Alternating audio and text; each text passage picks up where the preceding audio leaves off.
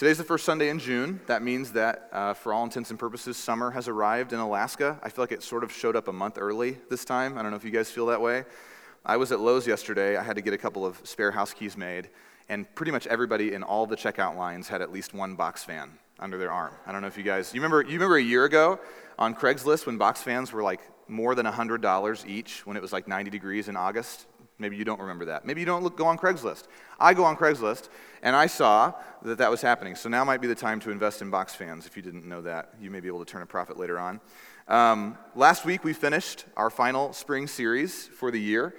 We worked through a 10-week series on the way of Jesus, trying to understand what did Jesus mean when he said to the first disciples, "Follow me," and how do we follow in that example? And is it possible that some of the systems and structures that we've created maybe aren't actually moving us toward that objective? Maybe they're doing something else, and it might be time to sort of reconsider what would move us toward that objective of actually following Jesus. And so we've been discussing that a little bit. If you missed that series, even if you missed one of those messages, you don't have to do this, but if you'd like, we have all of those on our website available for you. That's going to be a foundational, sort of a 101, if you will, series as far as where we're headed as a church for the next few years. We'll begin our first series in spiritual practice in the fall, in September, and we'll work through silence and solitude. But at that point, I'm going to be assuming that you sort of have a working knowledge of some of the terms and ideas that we worked through across the last 10 weeks. With that series being done, today marks the beginning of a new series. Today we'll start a series, just a 4-parter, something short, called One Body, One Spirit. And this is going to essentially be a redux, sort of a remix of part of a sermon series that we preached a couple of years ago. In 2020, before the pandemic arrived, God led our elders to believe that unity was going to be really important. We didn't know why. We could not have anticipated how important that unity would be as we navigated really challenging circumstances through the pandemic. But we preached through the whole book of Ephesians. And when we were in Ephesians 4, there was a lot of fruit that was born in our congregation. Just a lot of people being willing to make peace with others and to deal with wrongs that had been done to them. And so originally, we planned for this Sunday to be the first Sunday where the two campuses would come together and that we would be meeting all of June and July. Obviously, as soon as we started demolition on the stage in the East Campus, we had to accelerate that timeline by a few weeks. But our goal today is simply to understand that in Christ, we have unity.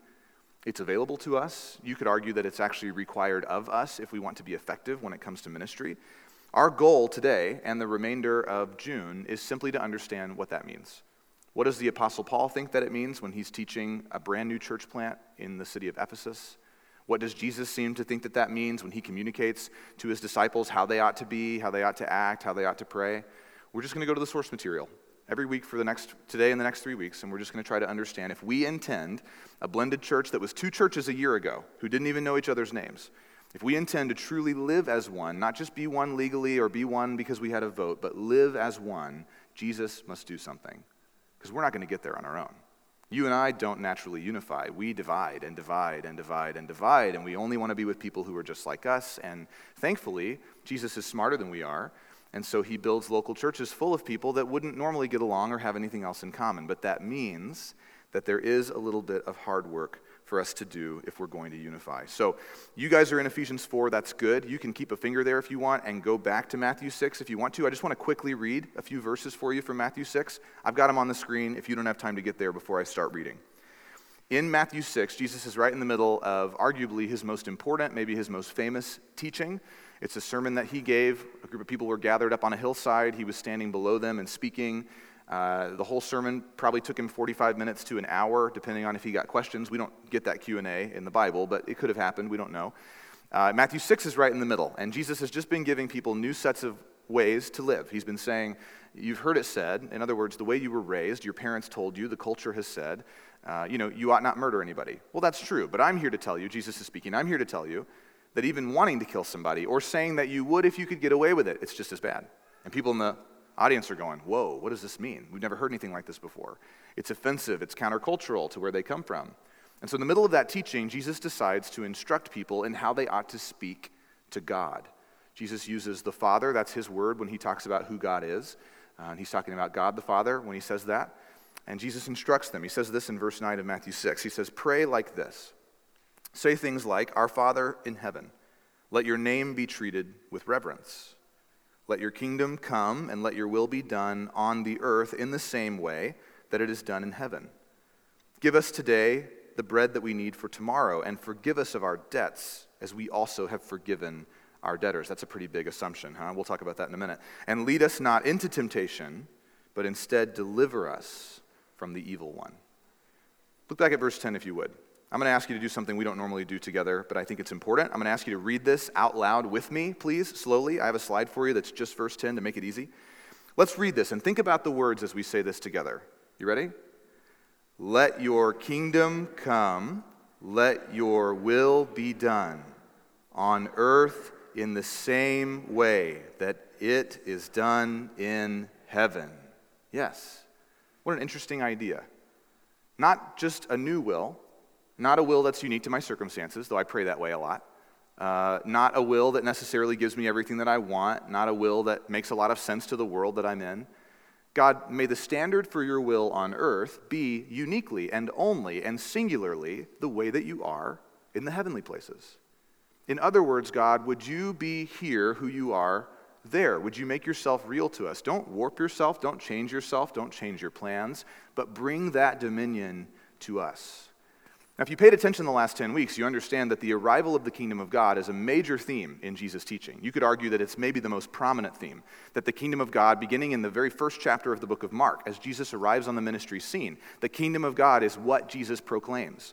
He says the good news is this, that the kingdom of God has come near. It's at hand. It's within reach of you. Jesus recommends that if you're going to talk to God at all, that this be part of what you say to him. That you would align yourself with your rabbi, Jesus, and communicate to God the Father, my will, God, is that your kingdom would arrive fully. That you would continue to put your kingdom in arm's reach, that you would continue to put your kingdom in a place where people can reach out and grab it and participate and jump in and choose to be a part of what you're doing. Asking God to bring his kingdom to earth in the sense that God's effective will would work itself out in action, in the real lives of real people like you and I, not theoretically. Now let me ask you, if that happened, if we all prayed that prayer, just God, would your effective will come to the earth? Would you transform the world, people, systems, institutions? If God answered that prayer by bringing our planet fully into the scope of his will in a way that the earth was made more and more like God's eternal dwelling place, which I would argue is God's will to do that, how would that change our experience as local church members? Because I think it would. I think, first of all, we would care a lot more about Jesus, and we would care about almost nothing else. We would care about almost no one else. Not in the sense that we would be calloused or unkind, but that anxiety that you feel when you wonder if somebody doesn't like you, I think a lot of that would go away. That worry that you have about what's going to happen tomorrow or next week or next time you have to visit the doctor or when that diagnosis gets fully explained on the phone call from your specialist. I mean, I think a lot of those things would start to dissipate because our eyes would be fixed on Jesus. We would understand that he's the only way that kingdom comes to the earth. And so if that's really our will, that God's dominion arrive where we live, we would become solely fixated on the person and work of Jesus. And then if in that new world, Jesus were to say something like, I don't know, leave the church service if you have to go make peace with somebody that you've wronged, we would actually see people actually do that. Like our church service would be full of dozens, I think I know you well enough to say that, dozens of people who would need to get up in worship and walk to their car and drive across town to go visit their coworker or their spouse who wouldn't come to church today because they're so mad at them, or their children need to get a phone call from a mom or a dad who've wronged them. We might actually take Jesus at his word. If we were people who were praying that his will would come, when it arrives, we would say, good, yes, right, finally, instead of saying, wait, what, me, now? No. Or if Jesus said something absolutely insane, like, I don't know, treat other people how you'd like to be treated, right? Go figure. What if he said something like that and we actually took him seriously? Would there not instantly be a global movement of people who called themselves Christians who were marked by kindness, who were marked by generosity, respect for other people, patience?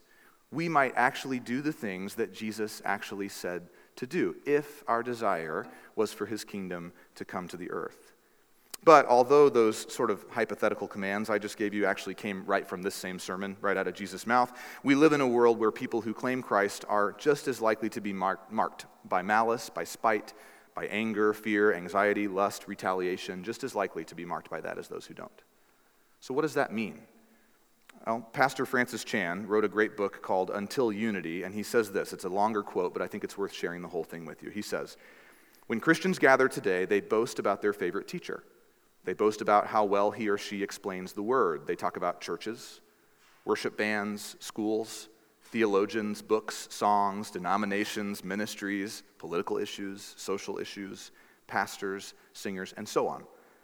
Inevitably, disagreements arise about who is most accurate, who is most anointed or intelligent or wise. Once you pick your favorite leader, then you head to the island where everyone worships him or her. Of course, not literally, but this is an analogy. Suddenly, you feel unity again because you surround yourself with people who agree with you regarding your leader, regarding your theology. You agree on the strength of your leader. You agree also on the weaknesses of the other camps.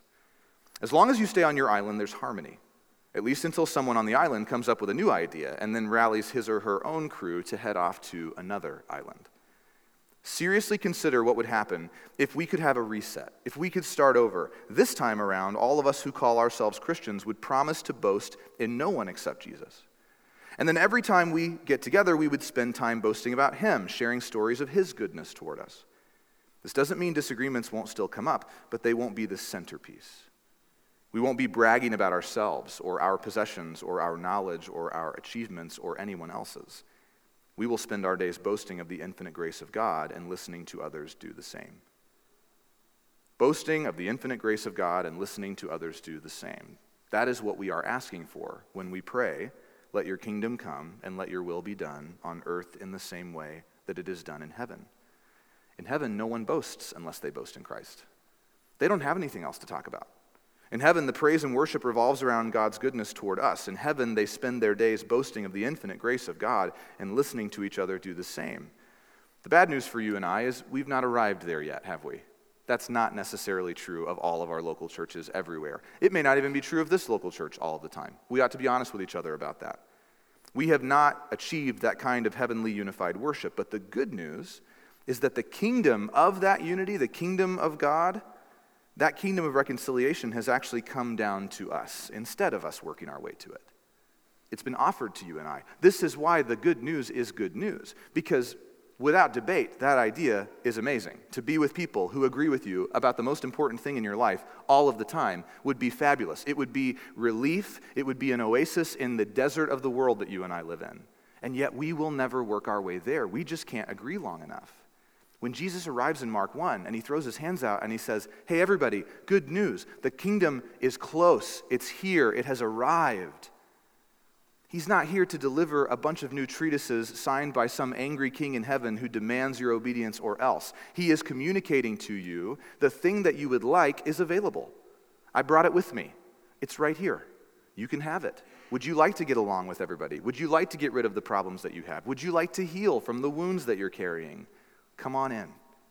It's wide open. That's the good news. And so Jesus says that the kingdom of heaven is at hand, that it's within reach.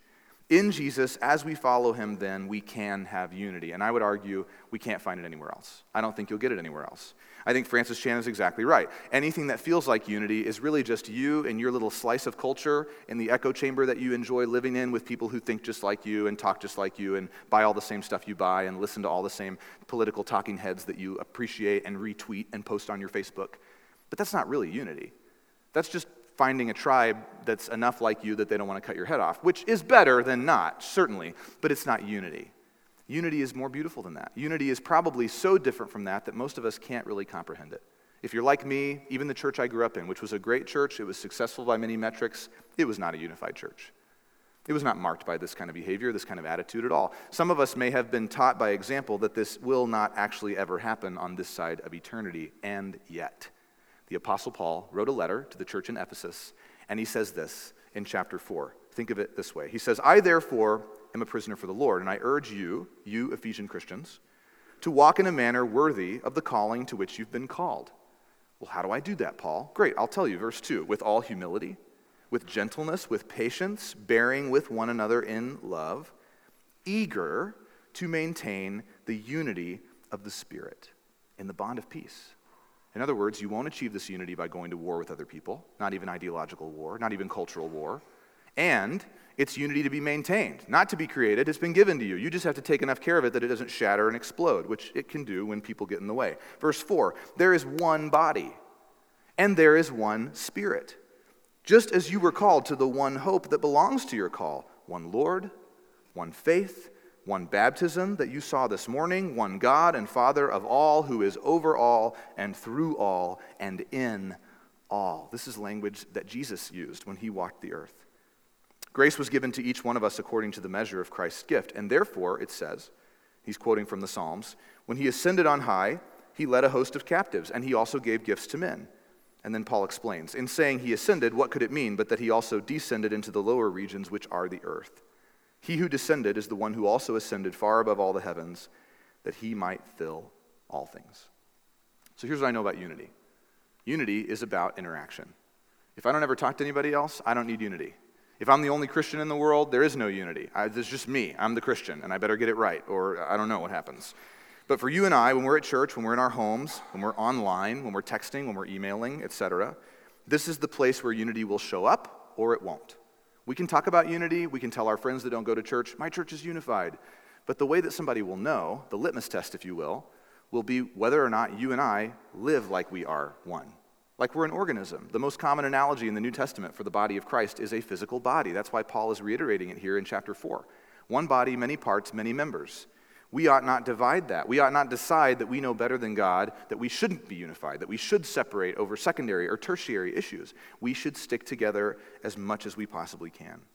As we discussed a few weeks ago when we talked about the idea of community, you and I end up inheriting each other from Jesus, right? That's how community is built. We don't just get to pick our favorite people, drag them to church, hope they get converted, and then hang out with awesome Christian people that we already liked before they were Christians. We get plugged into community with groups of people who have nothing in common with us, who might even be our opponents in certain ideological arenas, certain political, social arenas. And yet, because Christ has told us that we are his, that means we also belong to each other. That's the beginning of unity, is understanding it's Jesus' business.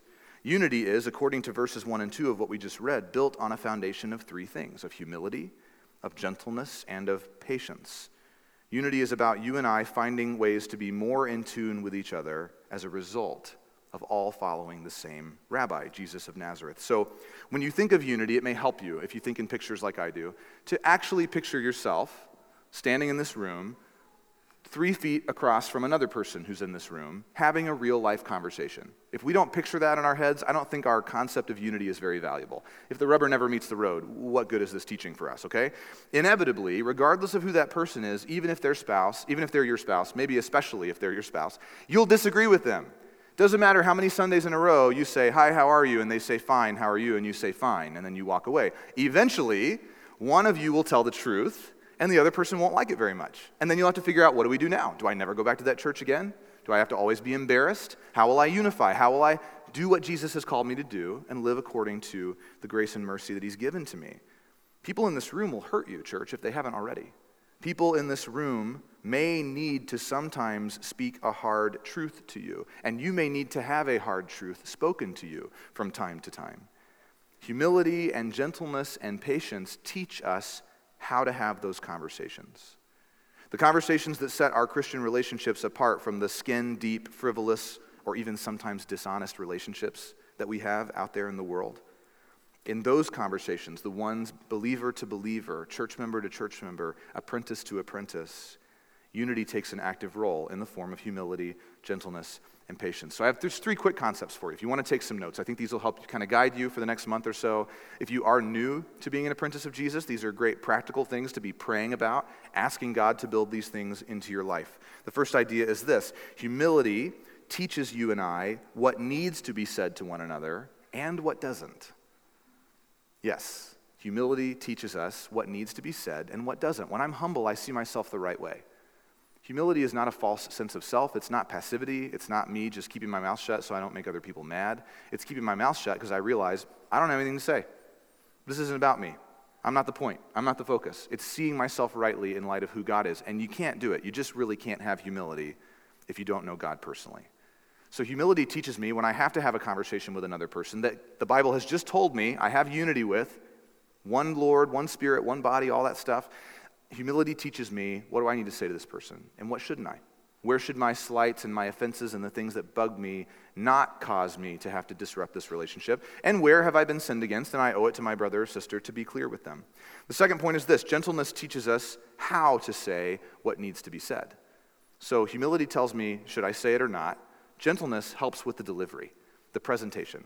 To not rough somebody up, to not bully them, to never coerce them, to not want to force them to believe something or change something or be a certain way against their will, but to just present truth as truth, to be kind, to think about my face, to think about my posture, to think about my body language and my tone and the speed of my delivery and the point in conversation where I want to insert that. If I'm gentle, I care about the person, not just the conflict. Gentleness helps me with that. Third, patience teaches us when to say what needs to be said. If I'm humble, I know what to say. If I'm gentle, I know how to say it. And if I'm patient, I'll wait until the right time. And the right time might be never. Just so you know, you might write that in if you're a person who loves to just confront people with the truth and then call it love. Maybe not. Maybe give it a week and see if you're still mad. A great rule of thumb in any interpersonal conflict is to sleep on it one time and see if you still care. Eat a meal, get some sunlight, take a walk, take a nap, and then see how mad you are. And maybe that'll help, right? Maybe there's still an issue that needs to be addressed, and you ought to follow through on that. But patience will help you say that thing that you feel burning in you at the time that is most appropriate. This is why and how these things contribute to unity for us. It stands to reason, then, that when unity is missing in the local church, what we need to cultivate is not this theoretical idea that we might call unity. We can't just have a bunch of sermons in a row where somebody shouts at us that we're bad because we're disunified and we ought to be ashamed of ourselves. Unity is one of those things that I don't think you can approach directly. You approach it indirectly by approaching humility, gentleness, and patience.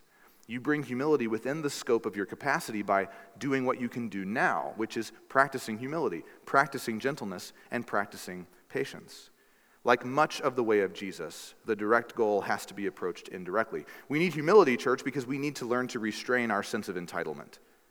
We need the humility to submit to one another out of respect in order to promote each other's best interests. We need gentleness because we need to deal with each other in a way that doesn't rough each other up. We need empathy. We need compassion. We need to choose to never bully anybody into doing the right thing. Gentleness can be clear and urgent, but gentleness is never coercive, and gentleness is never demanding. We need patience to suffer well over a long period of time, to suffer through each other's quirks, to suffer through each other's idiosyncrasies, sometimes for decades without complaining. What if God keeps you in this church for 60 years, and that same person comes up every Sunday and asks you the same questions about the same stuff that you've never had the heart to tell them you don't really care about? Right? You accidentally brought up soccer one time in a conversation, and now they're trying to give you soccer jerseys and take you to soccer games, and they're trying to love you the way that they know how, but it drives you crazy. What do you do with that? Where do you take that? You have a Lord, a Jesus, a rabbi, who was followed by 12 of the hardest to be around men in human history. He gets it, okay? He had guys drawing swords at dinner parties to try to protect him, and he was like, this can't keep happening. We have to talk about this, Peter. This isn't going well. He had a guy named Simon the Zealot. Zealot means that he carried a knife around, hoping to slit the throat of any Roman centurion that he could. And more than once, Jesus encounters a Roman centurion. If you think there wasn't tension, as Jesus is talking to this guy and watching Simon slip around the outside of the conversation, out of the corner of his eye, smiling with his hand on his knife, that's not easy, okay? You can suffer through a 10-minute conversation about soccer or whatever. Or you can sit by that same person at life group who grinds your gears. A time may come to bring that up, but a time may never come to bring that up. And we have to be open to both. That's where the Spirit leads our lives, and we don't just try to make our will into God's will. We surrender our will and receive and exchange God's will. Something new, something totally different, an entirely different way to see other people and to be human. Now, if unity feels to you today like it's unattainable, it's impossible, it's a fairy tale or a pipe dream in this church or any other church, then I would argue just don't worry about that.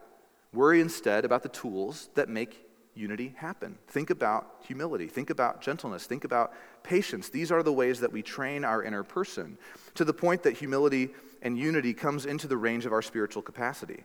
In other words, if unity with the people in the seats around you today is incomprehensible, then we need the daily practices of humility. We need a daily practice of gentleness, a daily practice of patience, things that are well within our reach today. So if you will, set your mind and will on what you can do now. Humble yourself, and if you don't know how, pray that God will do it for you. It hurts worse when he does it, but it sticks longer. He's much better at it than we are. Try to embrace a gentle demeanor. Some of you, and I'm going to tip my hand here a little bit, probably men especially who have executive responsibilities in their professional worlds, You probably have a tendency to not be gentle. It's not efficient to be gentle. It doesn't move the ball. It doesn't get things done. It doesn't get people to answer that email that you've sent 65 times and nobody has answered you yet. Being stern, being domineering, being aggressive, being scary, for lack of a better word, gets things done at work, but it's not the way of Jesus. Over time, if you can do these things, if you can slow your inner pace, seeking to wait patiently for God's timing, what you cannot imagine now, true unity, will become more and more realistic. So pray this way. Learn from Jesus. Go back to Matthew 6 when Jesus says, when you pray, pray that God's kingdom would come. That's what you're praying for. You're praying that God would bring this reality about in his local church. And then when we leave from these kinds of settings where we're gathered all together, that we would take that kingdom with us. That we would lead other people to Jesus simply because they can't find humility, gentleness, patience, or unity anywhere else. What a great evangelistic opportunity if you want to put that sticker on it. A chance to say to the world, I found something and you're not going to find it anywhere else. This is why Jesus tells the great parable of the guy who finds the treasure hidden in the field. He sells everything that he has just to get the field so he can have the treasure. That's what it's like when you finally find in Jesus what you've been looking for everywhere else. We don't have to make big sweeping presentations, and this isn't even a sermon about evangelism. I'm just telling you, if you can present to the world a thing that they can't produce, that they have a hole in them that's desperate to find, they'll come on into the church. They will come to Jesus. They will find a way to get over their church hurt and their wounds and all the legitimate reasons they have to be wary of institutions and people with power, and they will come to Christ. The kindness of the Lord, his compassion, is what draws us in. So if you'll pray these things, if you'll practice these things, my commitment to you, I feel sure of this, is that Jesus will continue to use this giant mess of humanity that we call True North Church. He'll do this for us. He will unify us. He will be the glue. We ought not misunderstand the message today to mean that we have to white-knuckle our way into forcing something. Simply trust that this is an objective that matters to God and watch him do the work. Don't resist it, but you also don't have to run ahead of him and prove something by forcing something that's not real. I'll leave you with a quote from Dallas Willard that I want you to chew on this week because of course I will, right? We should probably put Dallas Willard on our website at some point, don't you think? Anyway, he says this in The Divine Conspiracy. I think it's helpful. He says, when Jesus directs us to pray, thy kingdom come, he does not mean that we should pray for it to come into existence. Rather, we pray for it to take over at all points in the personal, social, and political order where it is now excluded, on earth as it is in heaven. With this prayer, we are invoking the kingdom, as in faith we are acting the kingdom into the real world of our daily existence. That's what June is about for us. This June, this month, these 4 weeks is about us invoking unity in prayer and living unified in faith. Because that's what it will take. I can't give you a guarantee that everybody in here is going to be nice to you. But I can promise you that it's the will of your rabbi that you find a way to gain unity. If we will do that, our reality will change and we will actually become one with one another. It is possible. And we will get there either together or not at all. So I want to pray that for you and invite you to pray with me, and then we're going to finish our time this morning in worship together. God, thank you for your word and the opportunity this morning to hear really moving testimony of how you have called and brought into your church a young man and a young woman. It's always a blessing to me, God. It's challenging in many ways to follow testimony with a sermon because I think that your word is proven true anytime we hear testimony of salvation. But I ask today that maybe that would be a jumping off point for us, that as we go home this week and we think about what we saw this morning and what we heard, that you would just remind us more than once in the next 7 days that there's value in being unified. This is not a single serving experience. This is not for us to sit in our own seat and never connect and never talk and never be open. So I pray, God, that you would bring unity about, that you would make this a reality for us, not because we worked really hard at it and finally got it right, but because you care about it and you did the work in us. We love you. We pray these things in Jesus' name. Amen.